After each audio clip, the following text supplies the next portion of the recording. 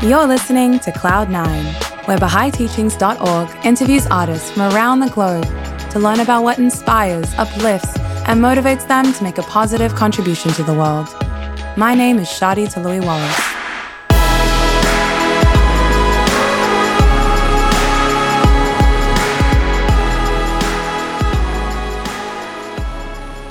In this episode of Cloud9, we interview artist, writer, and philosopher Layli Taufiq. Born into a family of artists, her work as a ceramicist has gained her notable praise and popularity on Instagram, with over 40,000 followers. Layli found her calling when she discovered Ceramic Studio at MIT while working as a senior research fellow. Based in Boston, Massachusetts, her work is inspired by science and the geometric patterns found in nature. Layli is passionate about the oneness of humanity and the role that art plays in promoting justice and harmony. Layli, thank you so much for joining us on this episode of Cloud9. Can you just start by telling us how you ended up in Boston? My parents are immigrants to the U.S. My mother came from the U.K. and my father came from Iran in the 1950s and 60s. And they came to the Boston area for different reasons. And I was born here, and I grew up in a mostly African-American neighborhood with a long and rich history. So I have several cultural influences going on in my life. So tell us a bit about your creative journey, maybe some of the projects you've delved into in the past and kind of how they've led you to what you're doing today. Okay. All right. Well, I am an artist and a writer and a philosopher and a researcher. I do lots of different things, and I use different media to achieve what I want to achieve. So I use clay, and I use paint, and I use pixels and words and whatever medium suits me to make things that are about beauty and striving and failure and connection and balance and resilience and oneness. What has been the inspiration behind this kind of creative journey where you've delved into all of these different mediums? So I've always made artwork. My parents are both artists. They're composers, and my father's a composer. My mother is a musician and a painter. My dad's a designer, inventor. Our house has always been a place where creativity and art have been very much encouraged and applauded. So I've always felt very supported in creative endeavors. It was never looked down upon as it is in some families and in some cultures as being sort of less legitimate than hard careers that people sometimes the grind, the 9 to 5. Yes, the 9 to 5, which I have much respect for as well. Right, but it's just been a different. And part of that, I know for my father, he has always been in love with music. And growing up in Iran, he didn't have a lot of chances to study or play classical music, Western classical music, or indeed even Persian classical music. And when he was 17 years old, he left Iran for the States. He wanted to pursue music in a really serious way, and he even told his father he wanted to be a musician. And his father said, "Well, there's such a thing as a mediocre engineer, but there's no such thing as a mediocre musician." So he encouraged him to pursue engineering, and my dad has not really taken that route with me. There are many similar encouragements in the arts and to pursue the arts, and also a lot of quotations in the Baha'i writings about the role of artists in society, that it's not fluffy, it's not an afterthought, it's not decoration. It actually goes much deeper than that. I wonder if I might share a couple of those that have inspired me. Okay. There's one quotation from Baha'u'llah written in the 1800s where he says, "It hath been revealed and is now repeated that the true worth of artists and craftsmen should be appreciated. for they advance the affairs of mankind. Just as the foundations of religion are made firm through the law of God, the means of livelihood depend on those who are engaged in arts and crafts. True learning is that which is conducive to the well-being of the world. And, I love that idea that the artists and craftsmen advance the affairs of mankind. That really places artists in a very important position in society, that somehow it's the arts are an engine and crafts are an engine that's propelling humanity forward. I really believe that. And I, from a very early age, I wanted to be a part of that. How have you adopted this philosophy that Abdul Baha shares about propelling humanity forward through the arts, crafts, and sciences? One of the main arts that I'm working in right now, main media, is clay. And clay is a really interesting and symbolic art form. I don't know how familiar you are with the process by which a ceramic piece is thrown on the wheel and fired, and that we take something. You know something well, about? my uncle in Australia, he's like a very prominent ceramicist and a potter. His name's Peter Wallace. And so I would spend countless summers as a child throwing on like a mini wheel that he'd had next to his big wheel. Oh, how wonderful. And so I understand a bit about it, but not in kind of the excellence that you've kind of pursued, but in more of like the crisis and victory of like the time it takes to develop this craft. And also like you put it in the kiln and it comes out, you just never know sometimes what you're going to get. Well, yes, you're sort of anticipating where I'm going with this, which is that I find the process of making a ceramic piece to be very symbolic and very related to spiritual learning in the world. And I'll explain what I mean by that.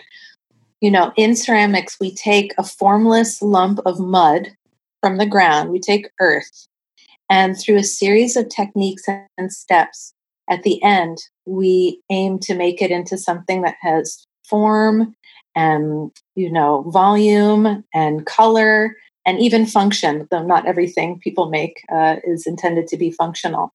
So you take the mud, you take the clay from the earth, you process it, and then you knead it the way, bakers knead dough. You knead it and you get it plastic and you get all the air bubbles out of it so that it's consistent and you can work with it. It won't be crooked. You put it on the wheel and you center it. If you don't center it, it's going to be all wonky. It can fly off the wheel and smack your neighbor in the face with a wet pot, which is not pleasant and it's not friendly at all. It's a bit frowned upon. Right. So you center it, and then there are principles governing the way you open that lump of clay that you've centered on the wheel so that it's going to be structurally sound. There are principles regarding the way you raise the wall to give it volume and to give it, strength. Mm-hmm. There are principles about how you cut it off the wheel and how you dry it gradually so that it doesn't crack, it doesn't crumble. There are principles regarding how you trim or turn the piece, give it a nice foot, trim off any excess, decorate it, maybe put, some marks or some carvings or some designs on the piece. And then you fire it the first time. If you haven't done your due diligence and you haven't wedged the clay properly in the first stages, you're going to get a nasty surprise in that it might explode in the kiln. And it's hidden from you. It's like you sometimes you're tired and you don't want to do the wedging process because it takes a lot of energy. It's sort of exhausting. So sometimes you might be like, it looks good enough. And you go through all that, trouble to make the piece and to trim it and to dry it. And then it blows up in the kiln. That's really a bummer. Mm-hmm. Then if it doesn't blow up in the kiln, you take it out and it's, it's become porous, it's become dry. You can apply glazes to it. And then it's fired usually for a second time in a much higher temperature kiln.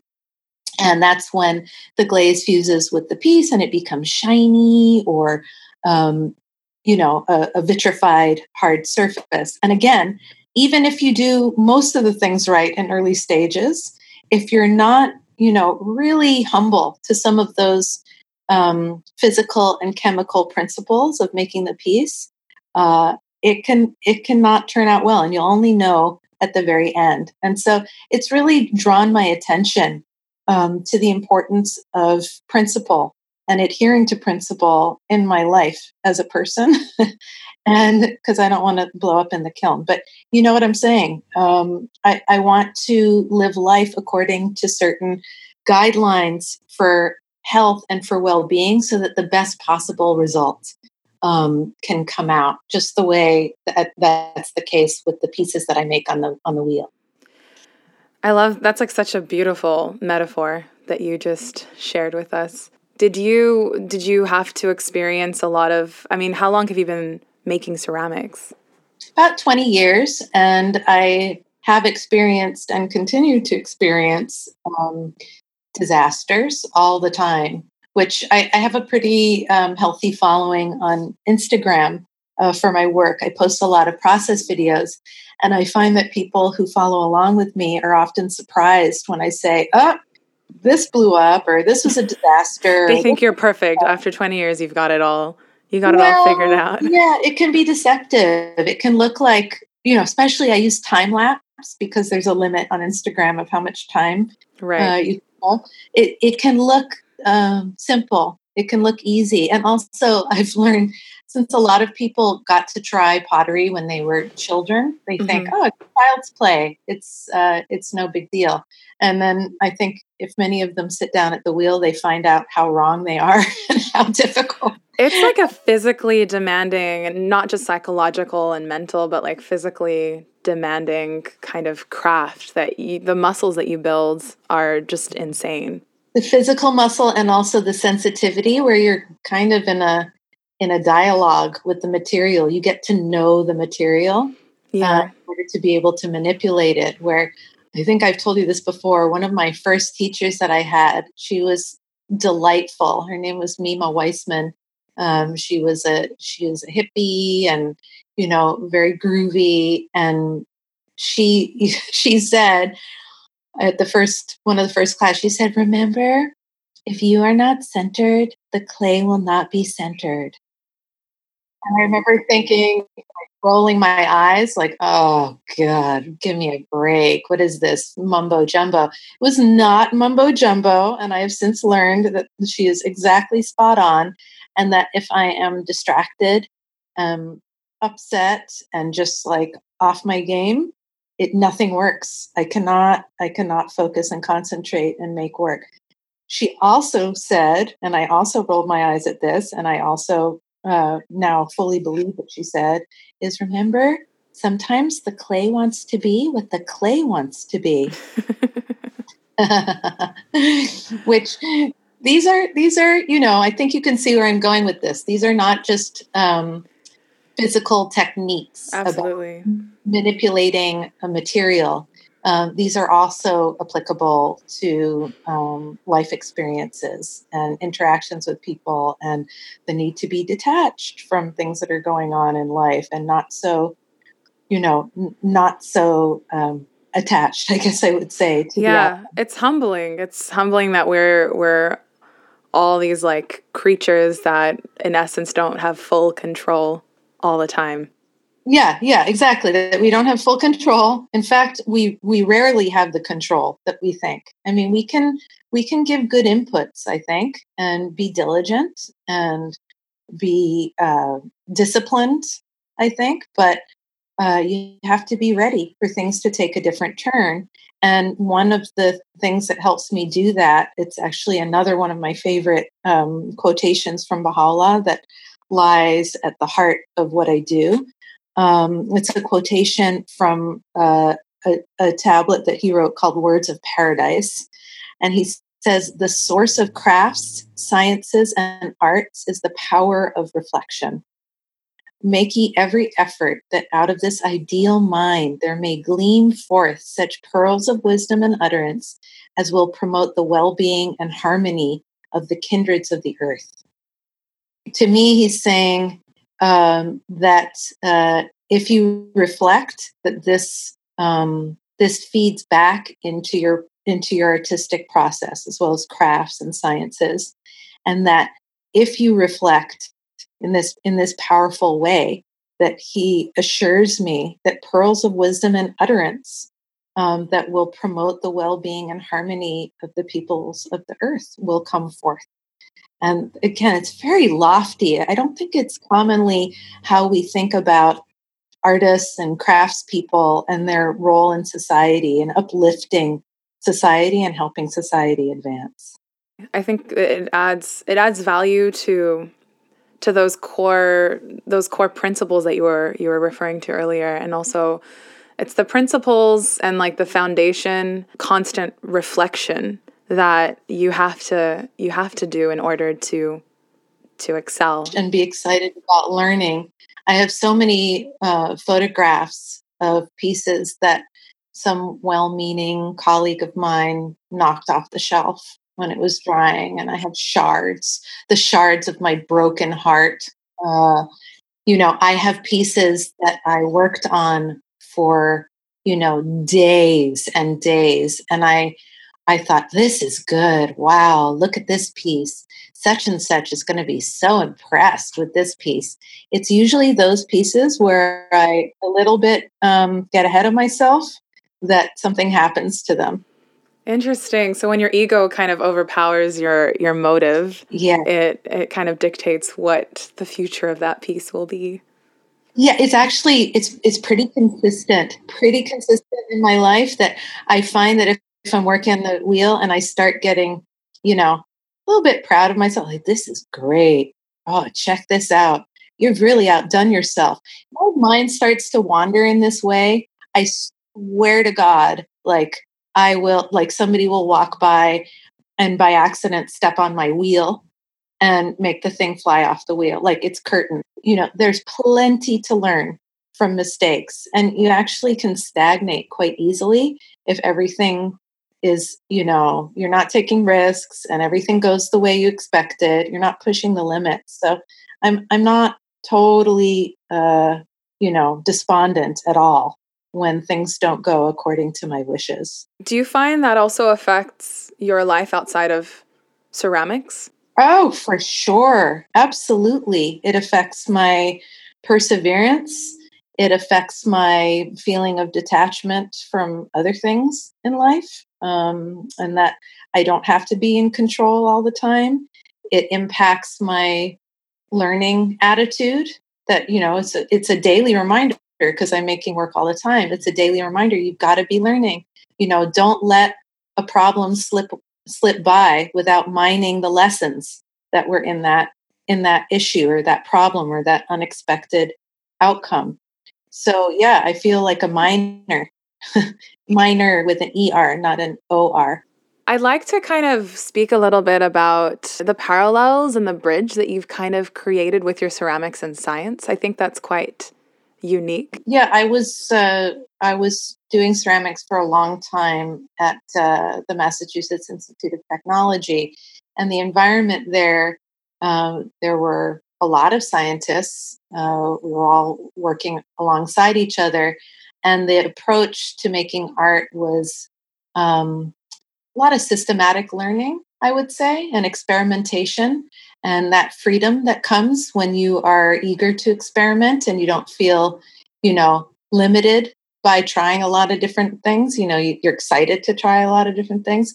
So yeah, ceramics is a very science heavy art form. There's a lot of chemistry, there's a lot of physics, and then beyond the actual materials and manipulating them, to the best of your ability, there's also, the mathematical elements of geometric design. I'm very interested in what happens to a repeating matrix or pattern on a curved surface. I think that's really, really fascinating, and I explore that a lot in the pieces that I make. That idea of harmony and order, and the relationship of a lot of different marks to each other and how that changes on a curved surface. So throughout this interview, you've referred to some of your own mentors and your own experiences as an artist and as a philosopher. I'm curious to know what advice you have to give to other people out there who are pursuing a life in the creative industries, and also perhaps some of the ways that you're already sharing and distributing some of your experience and your knowledge. As I said, I engage with thousands of people through social media, every day. And one of my purposes in posting videos of my process, including mistakes, including outcomes that I didn't expect, as well as things that I'm really excited about and that came out in a way that I'm happy about, is to encourage other people to participate in the process of making art. I have encountered so many people in my life who say, "I'm not an art person." Just like they say, I'm not a math person. I think I encounter equal numbers of people, but I believe every person can participate in art. And I feel that it's very sad if they're deprived of that opportunity, and that there's much joy and delight awaiting them if they can only find a positive environment in which to try that and to be courageous and to sort of bite the bullet and be like, it looks like something a 4-year-old made, but I enjoyed learning. So not trying to be overly critical of the results of our own individual process. In the Baha'i writings, there are a lot of references to the idea that work done in the spirit of service is worship, and that there isn't only one way to pray.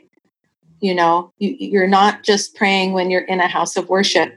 You're not just praying when you're sitting down and uttering those words, that prayer can actually be in the form of action.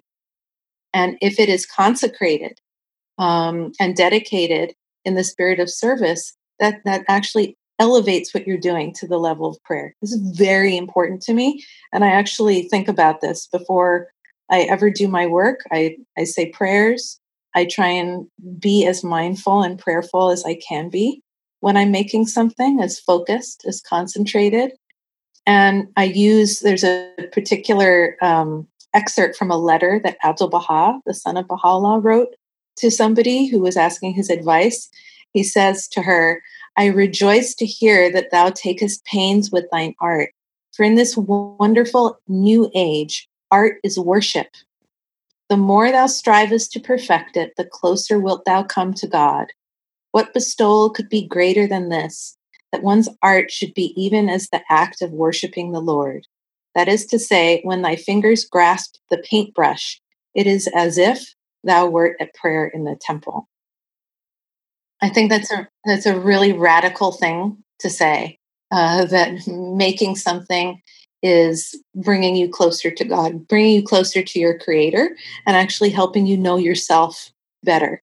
And I feel that if more people were involved in the act of creation and of making things and of focusing in a prayerful manner like that, a mindful manner like that, I think we might reduce some of the violence and the conflict in the world. Absolutely. I couldn't agree more. And I'd be curious, maybe at this point, maybe we can discuss some of the ways that you're encouraging other artists out there to promote unity and oneness through their art, perhaps in your social media following or other platforms. I'd like to continue to share with a lot of people, increasing numbers of people, this idea of the importance of making things and being part of craft and art and music in life, and using my social media and other means to do that.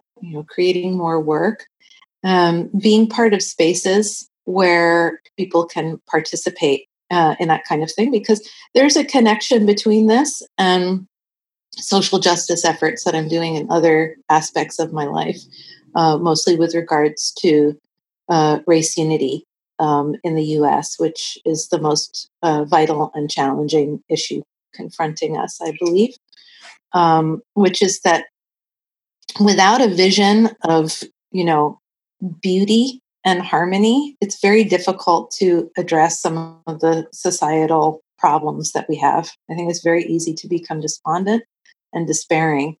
I think about this is a an idea from a paper by Dr. Farzan Arbab, who's a physicist and an educator, and a person who has served on some Baha'i administrative institutions.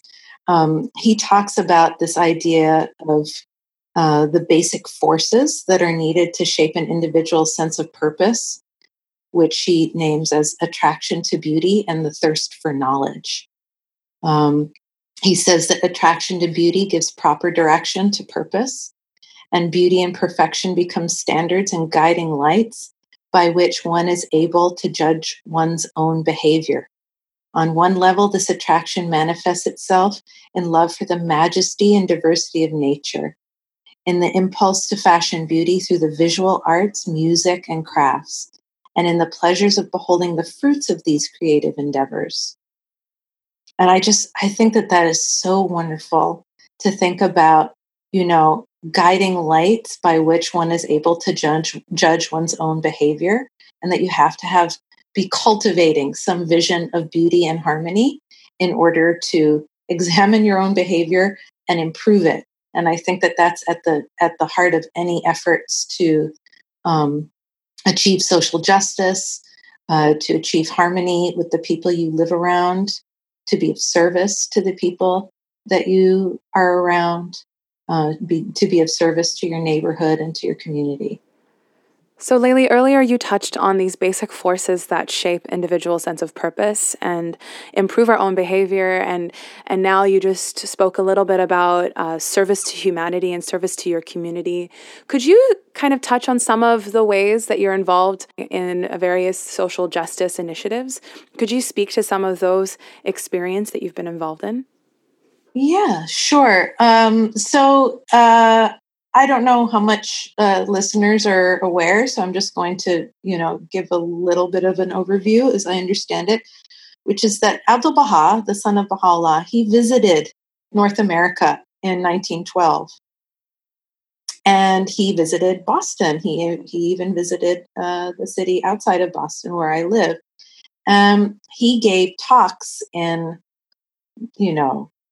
temples and orphanages and churches and theosophical societies and universities and all kinds of different settings where he exhorted people to oneness and to unity and to love. He encouraged people to independently investigate the truth and to weigh truth for themselves, to see truth with their own eyes and not through the eyes of their neighbors.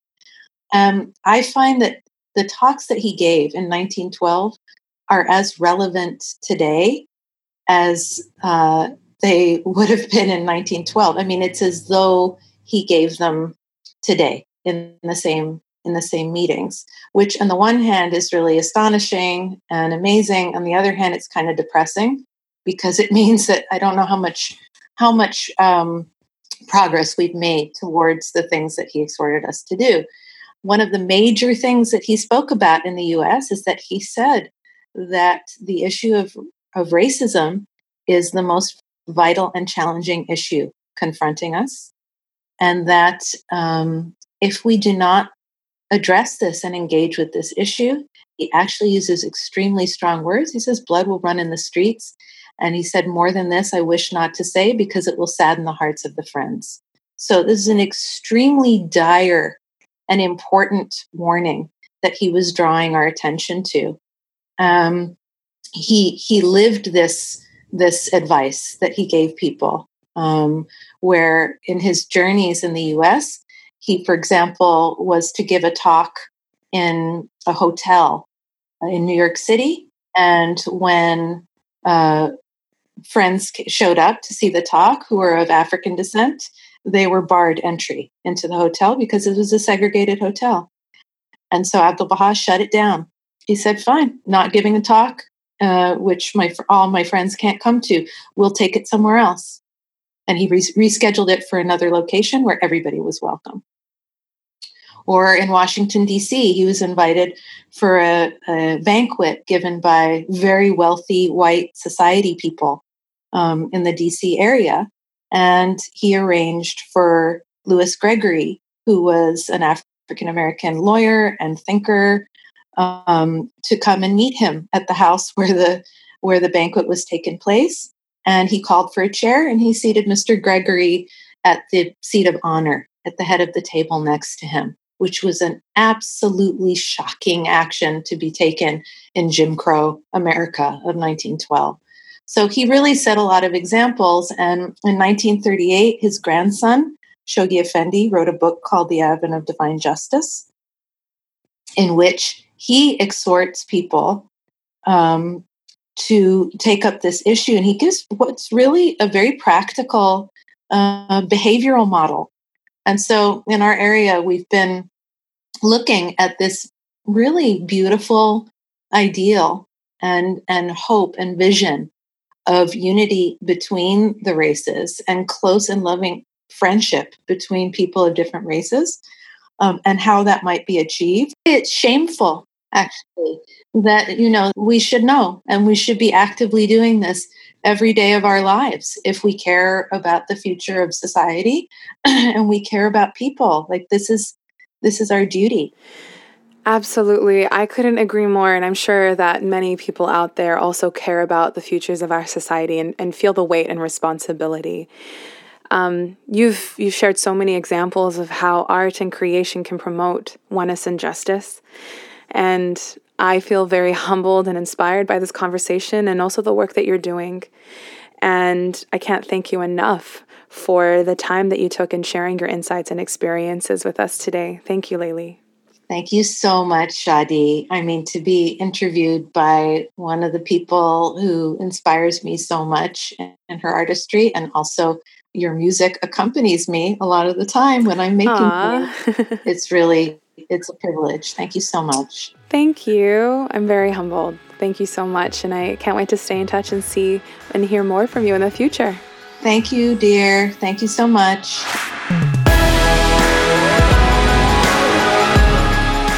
Thanks so much for listening to Cloud9. I hope you enjoyed this episode. Feel free to check out BahaiTeachings.org, where you can find more Baha'i-inspired podcasts, videos, and articles.